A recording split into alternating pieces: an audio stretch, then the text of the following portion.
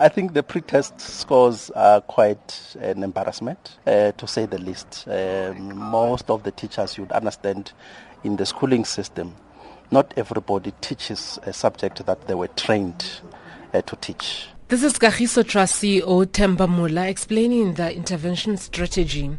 His organization has been working with over 400 schools in the Free State, focusing on developing schools in terms of the quality of education and infrastructure. There are conditions that have to be met before they work at a school. It has to be a partnership between government and Kagiso Trust, where the government contributes half of the money needed for infrastructure.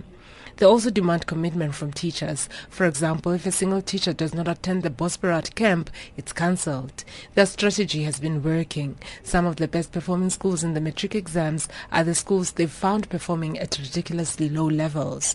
The first thing they do before teacher training is to give maths teachers tests based on what they teach. It will vary, but average in mathematics, you'd be looking at 20%. So we're looking at grade 10, 11, 12.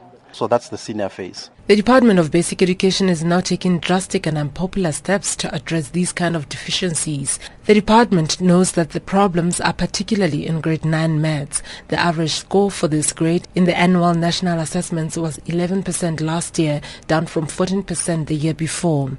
The 1+4 program, which aims at training maths teachers on Mondays, was put on hold earlier this year after teacher unions protested. The unions wrote to the Education Labour Relations Council complaining that not only was the minister changing their basic conditions of service, but she was also setting herself up for failure.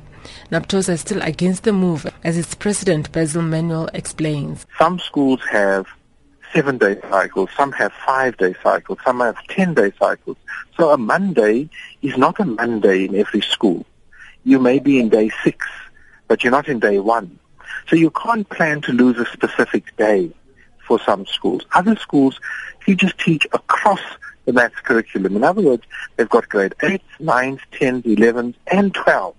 NADU also had problems with the program, but Vice President Alan Thompson says although they still have their doubts, they're satisfied that some of their concerns are being addressed. But what makes it more easier also to agree is that the department promised also to reimburse the participants in terms of S&T. But NAPTOSA is not convinced that provinces will have the budget to meet these commitments from the national department. The department, on the other hand, says it's ready to go ahead and offer necessary support to schools. The department says this program will require teachers to pass at 80% after training.